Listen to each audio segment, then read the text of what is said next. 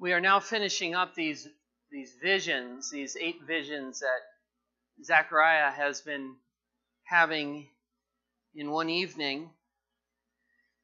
And when we speak about visions and any of these scriptures in the minor prophets,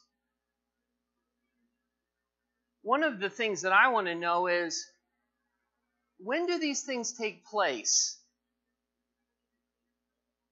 There needs to be real understanding when we're talking about these visions. It's easy to get very lost, to read them and say, those are very nice. I think I have some understanding of what these visions are talking about, I think. But rooting them in history, understanding the historical context is so important. Understanding how they not only have meaning for Israel, but also for the church, is absolutely vital. Let me just say a word here very quickly about Israel. These texts and these visions are about Jerusalem, they're about Judea, they're about the nation of Israel. They're about the ethnic people of Israel. They were then, and they still are today. They are about an actual group of people. We need to be very careful that we don't spiritualize these texts and get in and begin to make them talk about something or speak to something that they're actually not speaking to. When the Bible talks about Israel, it actually means Israel. When the Bible says that there's a plan for Israel, it actually means that there's a plan still today for national Israel. In other words, what's going on in Israel today and what is going to take place in Israel in the future actually matters. The prophets speak about it. We need to be careful not to begin to minimize that or begin to actually say that the text is talking about something else. If the curses for Israel were literal, if God says, listen, Israel, you need to obey, and if you don't obey, I'm going to take you from your land. If those curses were literal, then so are the blessings. We can't say that the curses were literal, and then when we get to the blessings, that God is going to reestablish Jerusalem, that He's going to reestablish Israel, that somehow all of a sudden that means the church. No, we need to be asking ourselves this question. Did God really come in judgment and in discipline to the nation, to ethnic Israel? And if He did, and the answer is yes, then the blessings are also going to come literally. This is exciting because it means what is going on in our world actually matters. There is a God, and He's the same God of all time. In fact, the Bible tells us that Jesus Christ in Hebrews is the same yesterday, today, and forever. So when we bow our heads and when we begin to pray and we say, oh God, we come to you in the name of Jesus, and we begin to really get a hold of God, we are praying to the same exact God that Adam prayed to. No different. We are praying to the God of Abraham and Isaac and Jacob. He does not change.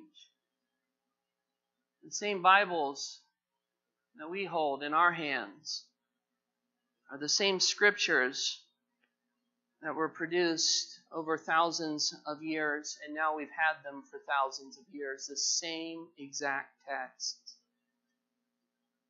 So if the curses on ethnic Israel are literal, then the blessings and the fulfillment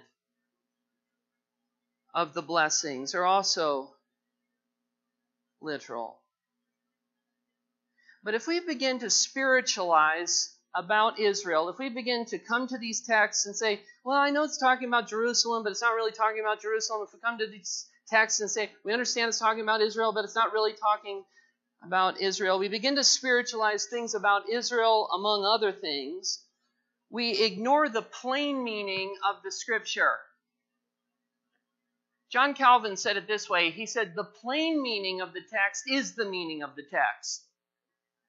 And so oftentimes we get confused as we scratch our heads. We go, what is this actually saying? There's got to be some secret, hidden, deeper meaning to what is going on. No. So if we spiritualize things about Israel and other things, we ignore the plain meaning and are in grave danger of coming up with interpretations that simply come out of our own head. And by the way, this happens often with the minor prophets. Somebody will read a text from the minor prophets, and then all of a sudden they, thus says the Lord, and they get up and they begin to give some kind of interpretation that has absolutely nothing to do with the text. And people are still wondering, what does the text actually mean? What is it actually saying? Is it really saying what that guy just said, that he saw this thing, he had this vision of what this means, and that's what it's to mean for us today? And we're all kind of confused. And another person says, well, I've read the text and the Spirit of God has impressed this upon my heart, and I think this is what it means. And we get lost in this gray confusion of what does the text actually mean? What does Zechariah mean by these visions? What is he actually saying to us? Is it for us to simply say, yeah, we learned about a bowl, I think, and some oil today, and we think there's some meaning there, but we're not sure. Colossians chapter 2, if you flip in your Bibles to Colossians chapter 2, has a very strong word about just making up things, even with regard to biblical teaching.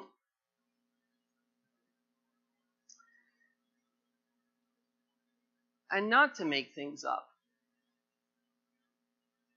And not to be airheaded in our interpretation of the Scripture. Paul says in Colossians 2 verse 18, let no one disqualify you, insisting on asceticism and worship of angels, going on in detail about visions. You ever talk to somebody that just always have a vision about this and a vision about this and a word about this and a word about that? Be very careful. Puffed up without reason by his sensuous mind. So we find if these texts are actually speaking about Israel, they are talking about Israel. Yet we also find in these passages instruction to the church. In these passages in Zechariah, we actually find instruction for the church. The Holy Spirit's intention was not only that these texts refer to national or ethnic Israel, but portions are directed at the church as well. So what we are saying is that portions of these prophecies that we find in the book of Zechariah are not only for Israel, they're for Israel, but there's another meaning as well that was intended by the Holy Spirit to be there, that is directed at the church. That is to say, we do not only find application for the church, but we correctly discern the Holy Spirit is meaning for portions of these texts. We understand what he is saying and what he is aiming at, what the Holy Spirit is speaking, when we say that they are aimed at and partially fulfilled in the church. So some of these texts, we go, wait a second. We understand this is about Israel. We get that. It's about Israel. We're going to talk about that. But we also say to ourselves, wow, this sounds very familiar. This sounds like it's not only talking about Israel, it is talking about Israel, but is it only speaking of Israel? And the Scripture is clear that fulfillment is not only found in Israel. Final fulfillment is found in Israel. But that portions of these texts are actually partially fulfilled in the church. We may say this confidently because of what we read in the New Testament. So we're not left out. So when we read these different visions in Zechariah, we say, okay, we understand that this is for national ethnic Israel, but it goes beyond that. It's not only speaking to national ethnic Israel in the future millennium, these things that it is speaking to, but it is also speaking to us in the church. And we see this as we go through these 8 beautiful visions. In fact, there's this beautiful progression, this map of history as we're reading these visions that are actually happening in real time. The first vision was about a world patrol, this patrol from the Lord going out and saying, what is going on in the world at that time in 520 BC? The patrol comes back and says the whole world is at rest while Israel lies in ruins. The second vision was about retribution, punishment to the world powers that had come against Israel. These massive world powers that had been set up by God, and each one would come crumbling down. Then there was a vision that there would be the reestablishment of Jerusalem. So what are we talking about? We are actually talking about real ethnic Jerusalem. And we see the reestablishment of that partially in that day. But we are waiting for its final fulfillment in the millennium. That is the 1,000-year reign of Christ, when Jesus Christ comes back and he rules from a cleansed Jerusalem, the center of the earth. In the future, Jerusalem. Not some kind of spiritual thing that we're not able to understand, but an actual Jerusalem in the world, in Israel, will be re-established. It will be the center of the earth. It will be the center of the millennium. And then Zechariah talked about the restoration of the priesthood. This restoration of the priesthood would come by imputation, we talked about. That the priests would be restored. How would they be restored when their garments were filthy? They would be restored because they would be given the righteous garments of another, namely the garments of the Lord Jesus Christ. Look with me at Zechariah chapter 3, verse 9.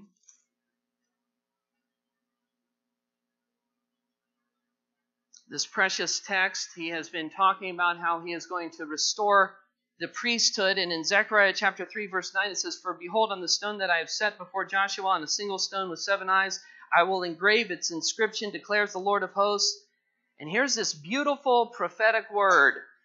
"And I will remove the iniquity of this land in a single day." How's that going to be fulfilled? It would be fulfilled in part and based upon Calvary.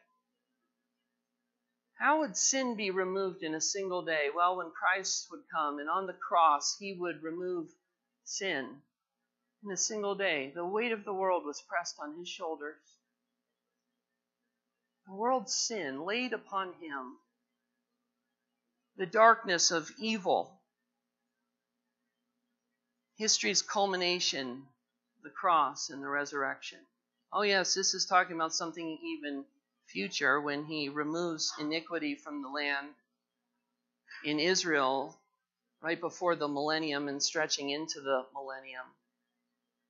But it is all based upon this precious word to us of the cross, of Christ's death for us on our behalf.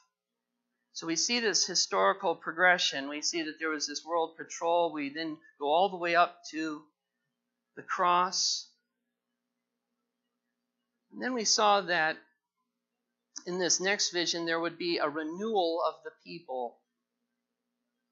That Israel would be a light to the world. They were a light in part then, but in the future they will again be a light to the entire world as Jesus Christ is ruling and reigning over Jerusalem.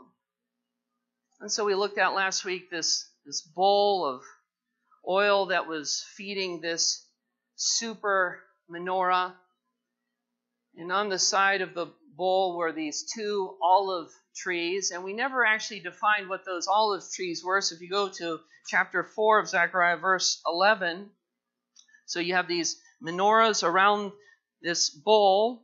This bowl is being fed with oil from these two trees. And we said that the oil is representative of the Holy Spirit. And Zechariah is wondering, he's saying, what do these two trees mean? See this bowl in the center, and I see it feeding these menorahs with oil. I get that, but there's two trees on either side. They are feeding this bowl with oil, this perpetual abundant supply of the Holy Spirit. What are these two trees? He says that in verse 11. Then I said to him, what are these two olive trees on the right and on the left of the lampstand? Verse 14 gives the answer. Then he said, these are the two anointed ones. Who are the two anointed ones? Well, they represent Zerubbabel, the kingly governor of Judea, and they also represent Joshua, the high priest. So these are the two that stand by the Lord of the whole earth. So you have these two trees, and the one tree represents this kingly function, and the other one represents this high priestly function. Now think about this for just a second. You have these two trees, you have a kingly function, and you have a priestly function. And what are those two trees doing? They are supplying oil for Israel to be a light to the world. Who was it who would perfectly unite these two offices, the kingly office and the high priestly office, in one person? It's Jesus. That's what this is ultimately pointing to. These two trees are representative of the offices of Christ, the fact that he is our great high priest, the fact that he is our ultimate king. You say, well, where do you see this in Scripture? Why don't you go to Psalm chapter 110. Psalm chapter 110.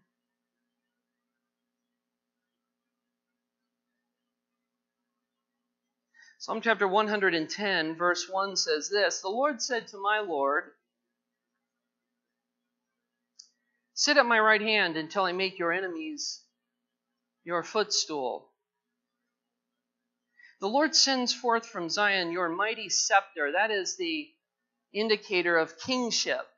This person is a king. Who is this? This is King Jesus. You have a mighty scepter. Rule in the midst of your enemies. Your people will offer themselves freely on the day of your power in holy garments from the womb of the morning. The dew of your youth will be yours. Then it not only talks about this kingly function, but it also talks about this priestly function of the Lord Jesus in verse 4. The Lord has sworn and will not change his mind. Here it is. You are a priest forever, after the order of Melchizedek. So this text is not only talking about the end of the age when Israel would be a light, but it's also partially fulfilled in the church. When Jesus, who fulfills both the office of priest and king, is the one who gives the Holy Spirit. And he gives the Holy Spirit, that's what this text is teaching. He gives the Holy Spirit into our lives so that we become a radiating, burning light for the truth. It's a beautiful picture. Two olive trees, representative of Christ. Christ, the baptizer, the giver of the Holy Spirit. And we are the people who are to be set ablaze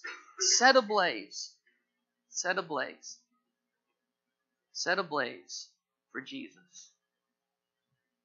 And this is why when we come to this, we say, Lord, we understand ultimately this text is going to be fulfilled in Israel. someday, Lord, you're going to rule and you're going to reign in the millennium. We get that. Lord, someday you're going to bring your people back. There's been a partial hardening that has come upon Israel right now. We understand that. But someday, God, you're going to bring your people back, and they are going to be this blazing light in the center of the universe, in the center of this world. But Lord, we see something more than that going on as well. Lord, that's not all the Holy Spirit intended for us to get from this text, is just to say, okay, here's what we get from the text. Israel is going to be brought back to the land. Okay, now let's close our Bibles. That is true. That's absolutely what the text is about. But it's also about Christ coming and giving those who believe the Holy Spirit so that we are blazes for Him, on fire for the Lord. How does that start? How do we get on fire for the Lord? Well, we start by just saying, Lord, and by the way, this is a risky prayer, but it's just saying, Lord, I start by just saying, Lord, I want to blaze for you. God, my heart it's not being fulfilled in the things of this world. God, I recognize that the end of my life is not just about the here and now. God, I'm coming to you, and I'm asking you, you're the one who has the Spirit without measure, and you're the one who gives the Holy Spirit. Lord, I'm coming to you, and I'm asking you with a hungry heart that you would fill me with the Holy Spirit. And when a person begins to do that, and they say, Lord, I repent of my sins, God, crush the idolatry in my life. Crush all the things in my life that are not of you. God, get rid of all the worldliness. God, get rid of all the things that are not matching up to the Word of God. God, my soul, my hunger's for you. Maybe it's getting on your face before the Lord and just saying, Lord, I need you. Lord, I need you. And we continue to come back to Him. And this is why the Bible says to be being filled with the Holy Spirit. This is why there's this perpetual supply of olive oil that represents the Holy Spirit. Because He just doesn't give us one filling and say, okay, you're done for the rest of your life. But He gives us the Holy Spirit when we first believe, but then He continues to fill us over and over and over again. And the older we get, the more passionate we should become about the things of God. The more hungry we should get for His Word. We shouldn't get to a place in life and say, well, I accepted Jesus Christ 10 years ago, therefore I'm fine, I'm okay. No. The older we get, the more tender we get before the Lord. The more we say, Lord, in your priestly and your kingly rule and reign, God, fill me. We live right now in the age of the Spirit. The age of the Spirit. The Spirit has come. The Spirit has come. Acts chapter 2, the Holy Spirit was poured out on the church. And ever since that day, anybody who says, oh God, I'm hungry for you, I'm looking for you, Lord, He will give the Holy Spirit to, and you will become a radiant, a blazing light for the truth. So when is this going to be fulfilled? Well, it's ultimately going to be fulfilled in the future, but it also has a direct meaning for us today. And then Zechariah closes with 3 visions that are sobering. So we see this progression, we see this beautiful progression. We see the cross, sin was dealt with in one day. We see the giving of the Holy Spirit. Think about this. Zechariah is preaching and he's prophesying about all these things hundreds of years before the Lord comes. He says, first of all, sin is going to be dealt with in one day. Then he has another vision after that talks about the Holy Spirit. Is that just a coincidence? No, it's not a coincidence. It's given there by genius. The Holy Spirit is genius. He's not a genius. He's genius. Just like when Jesus comes and says, I am the truth. He doesn't say, I am a truth. I am a way. No. He doesn't say, I am a truth or a way or a life. He comes in John 14, verse 6, and he says, I am the truth. I am the personification. You want to find truth, you need to look at me. Well, the Holy Spirit is genius. only the Holy Spirit could write through a servant of God the words of these texts and get it so precisely right so that we say, this is glorious, this is beautiful. How did you get these visions in order in this historical map so that we can go from this world patrol all the way through the cross? We understand you're talking in this beautiful progression. Listen, just the beauty of this text alone should make us worship. Go, look at what we're seeing here. Look at what we're finding in the text of Scripture. This is so beautiful that the cross would come. Sin would be dealt with in one day.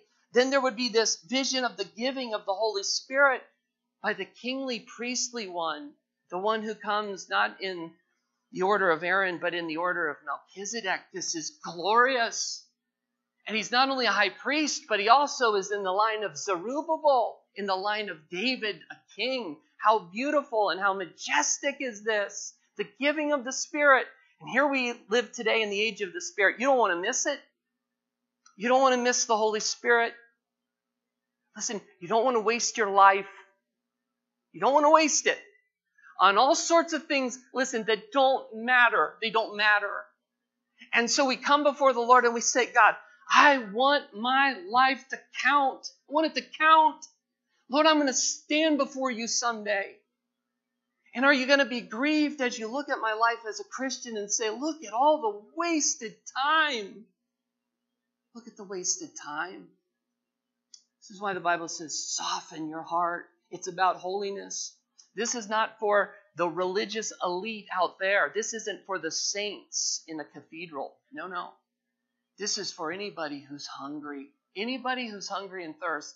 Anybody who looks at this text and says, I love this. I'm not bored. See, if you look at this text and you go, well, I guess that's kind of interesting, bowls and oil and stuff, but what's for dinner? You've missed everything. If that's your heart, it's time to repent of your hard heart. What's on TV? Should I check Facebook?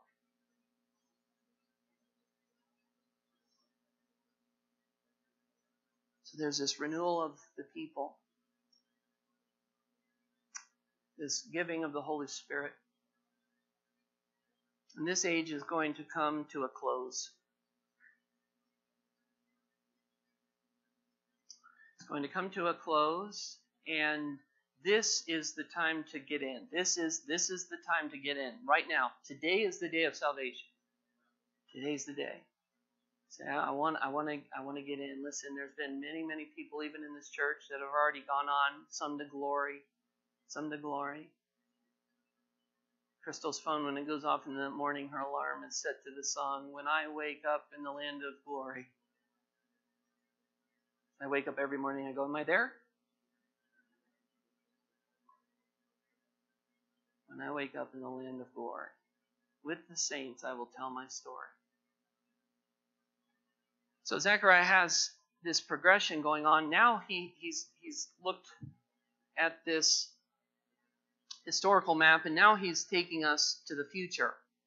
So when we look at these next three visions quickly, we're going to say and we're going to see that they are pointing for us still for the future. Not only for him for the future. Yes, there was partial fulfillment in his day. That's true. But ultimately, these next three visions are about the future, even the future for us. Which means he was looking 2,500 years ago past 2,500 years. That's a long time.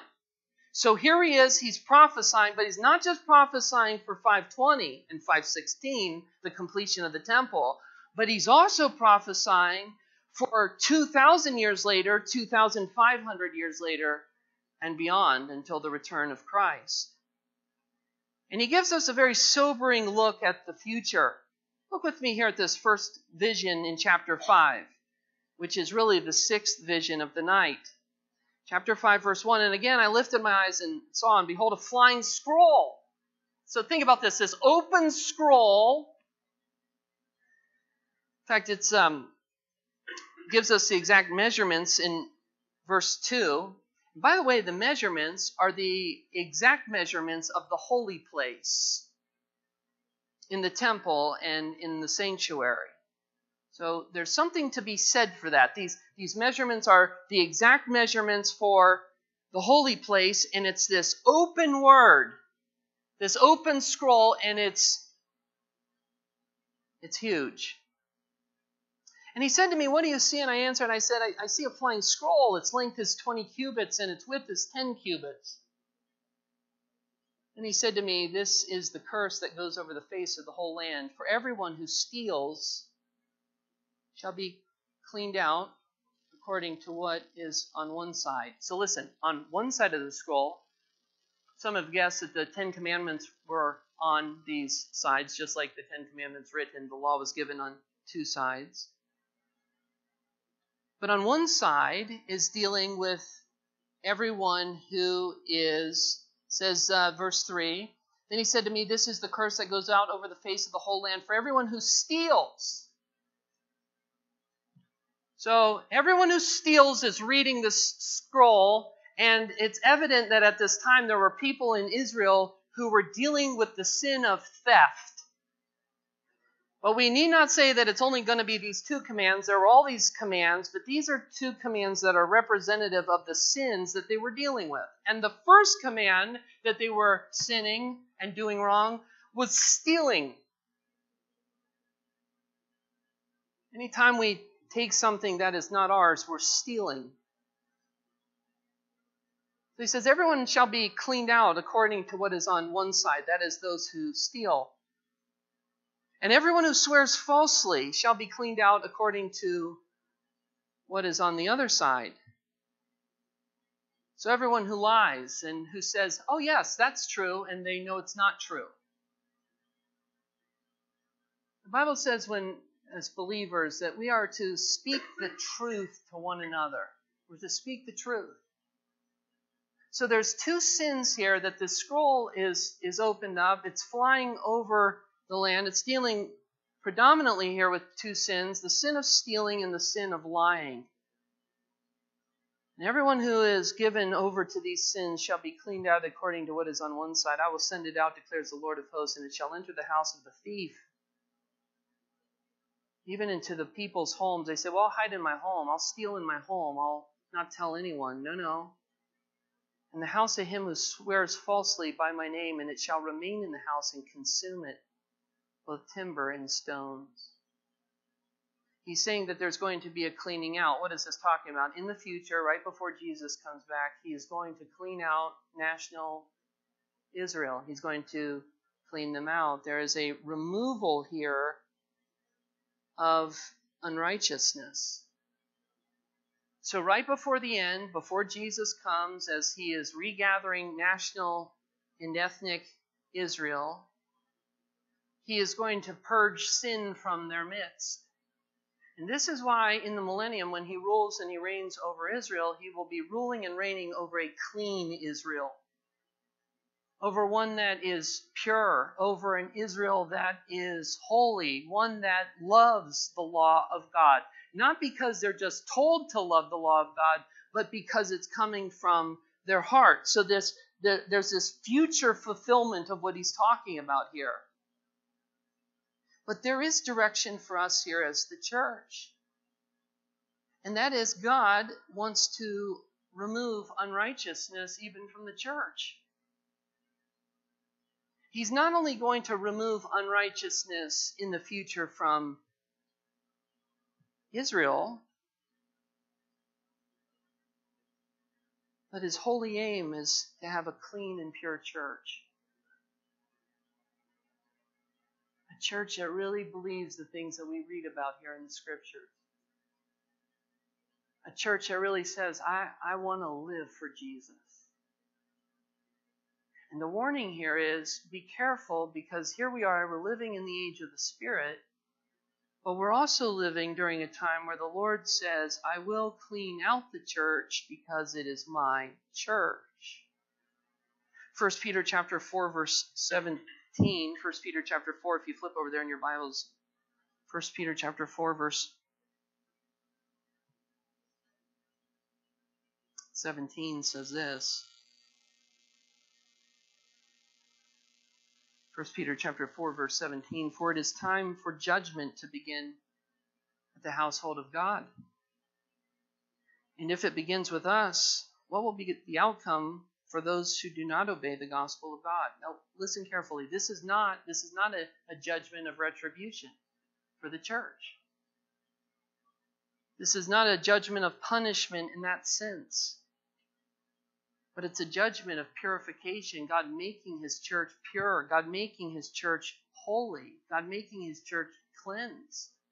So that when we come, it's not a joke. It's not just a bunch of people gathering together, but it's a gathering of saints who say, we want to be like Christ. A removal of unrighteousness. So this is not a judgment of retribution, but it's a judgment of purification.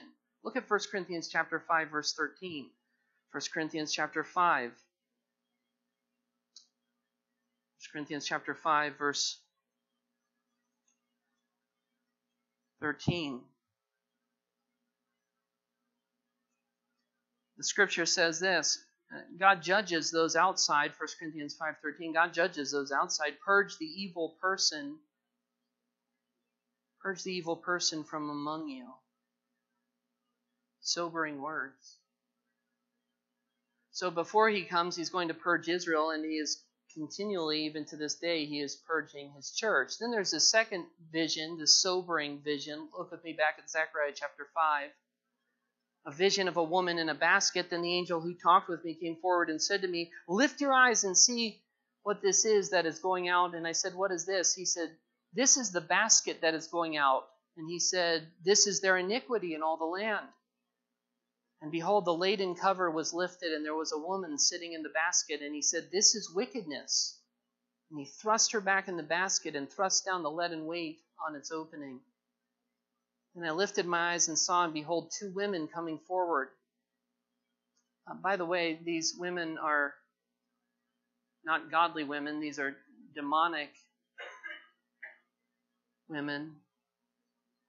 The wind was in their wings. They had wings like the wings of a stork, and they lifted up the basket. By the way, the stork was an unclean animal. So they lift up this basket with this woman in it who represents sin and iniquity. God is removing it through these storks up the basket between earth and heaven. Then I said to the angel who talked with me, where are they taking the basket? And he said to me, the land of Shinar, to build a house for it. And when this is prepared, they will set the basket down there on its base. What is God doing here? Well, before he comes again, he's going to remove not only persons who are ungodly, but he's going to remove worldliness and the worldly system from Israel. As this world continues, it continues to get more and more corrupt. It is worldly to the core.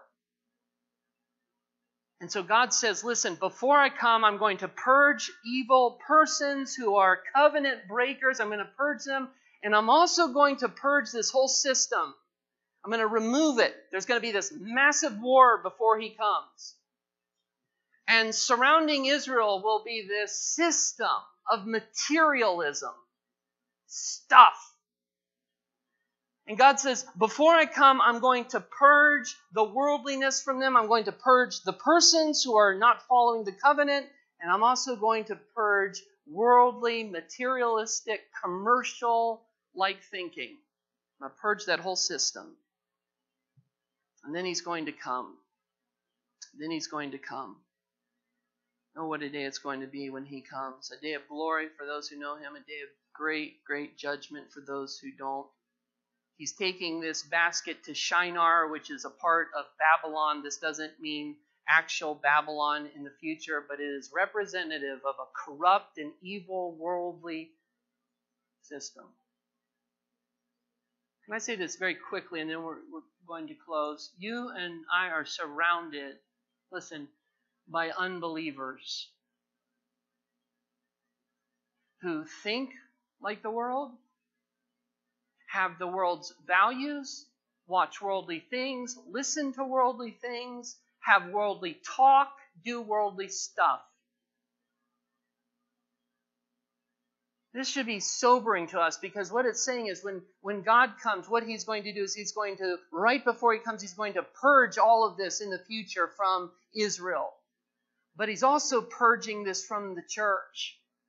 And this is why there are people who come in and say, listen, they're actually serious there. They talk about repentance. They talk about true belief in Christ. They believe all this stuff. They talk about giving up worldly thinking, worldly living, all of these different things.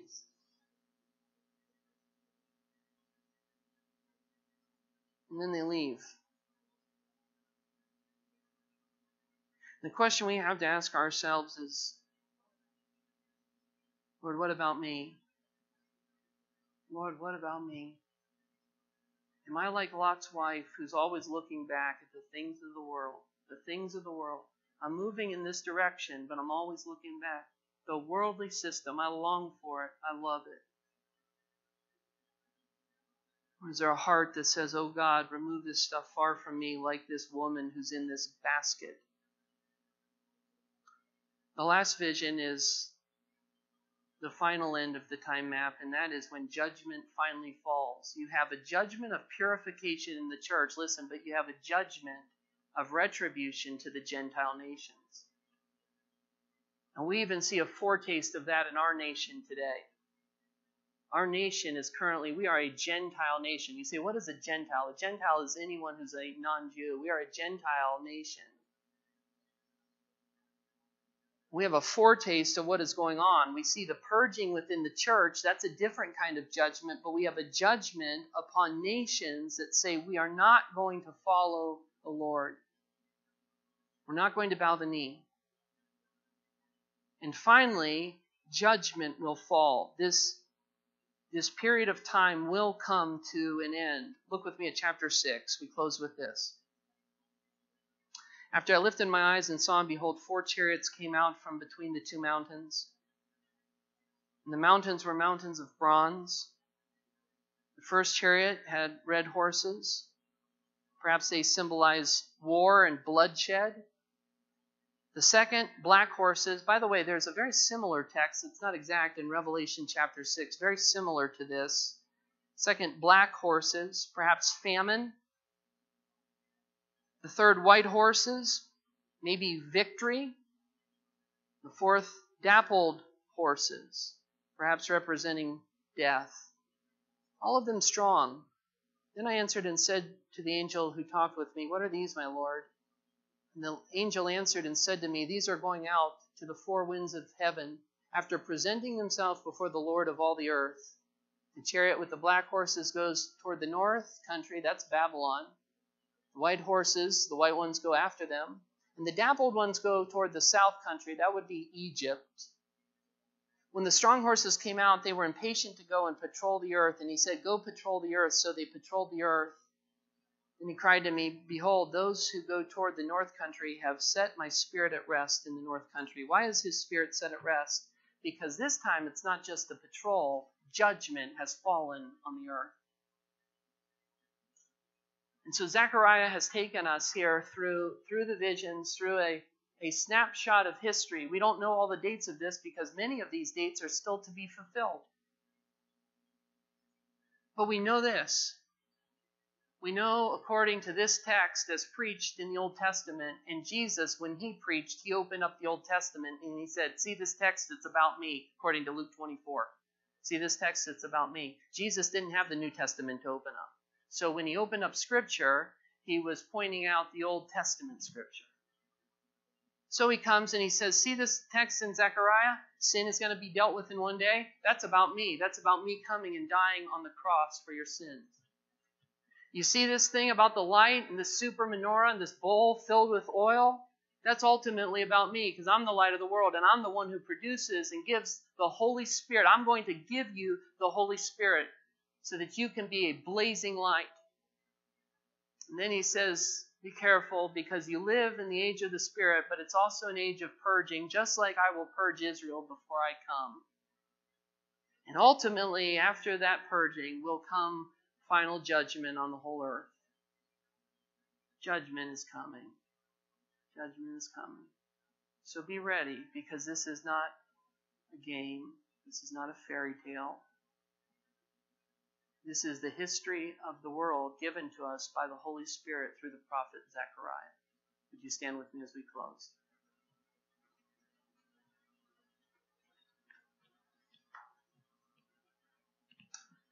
Father, we pray for our time together. I pray today that these scriptures that we have read and that we have talked about,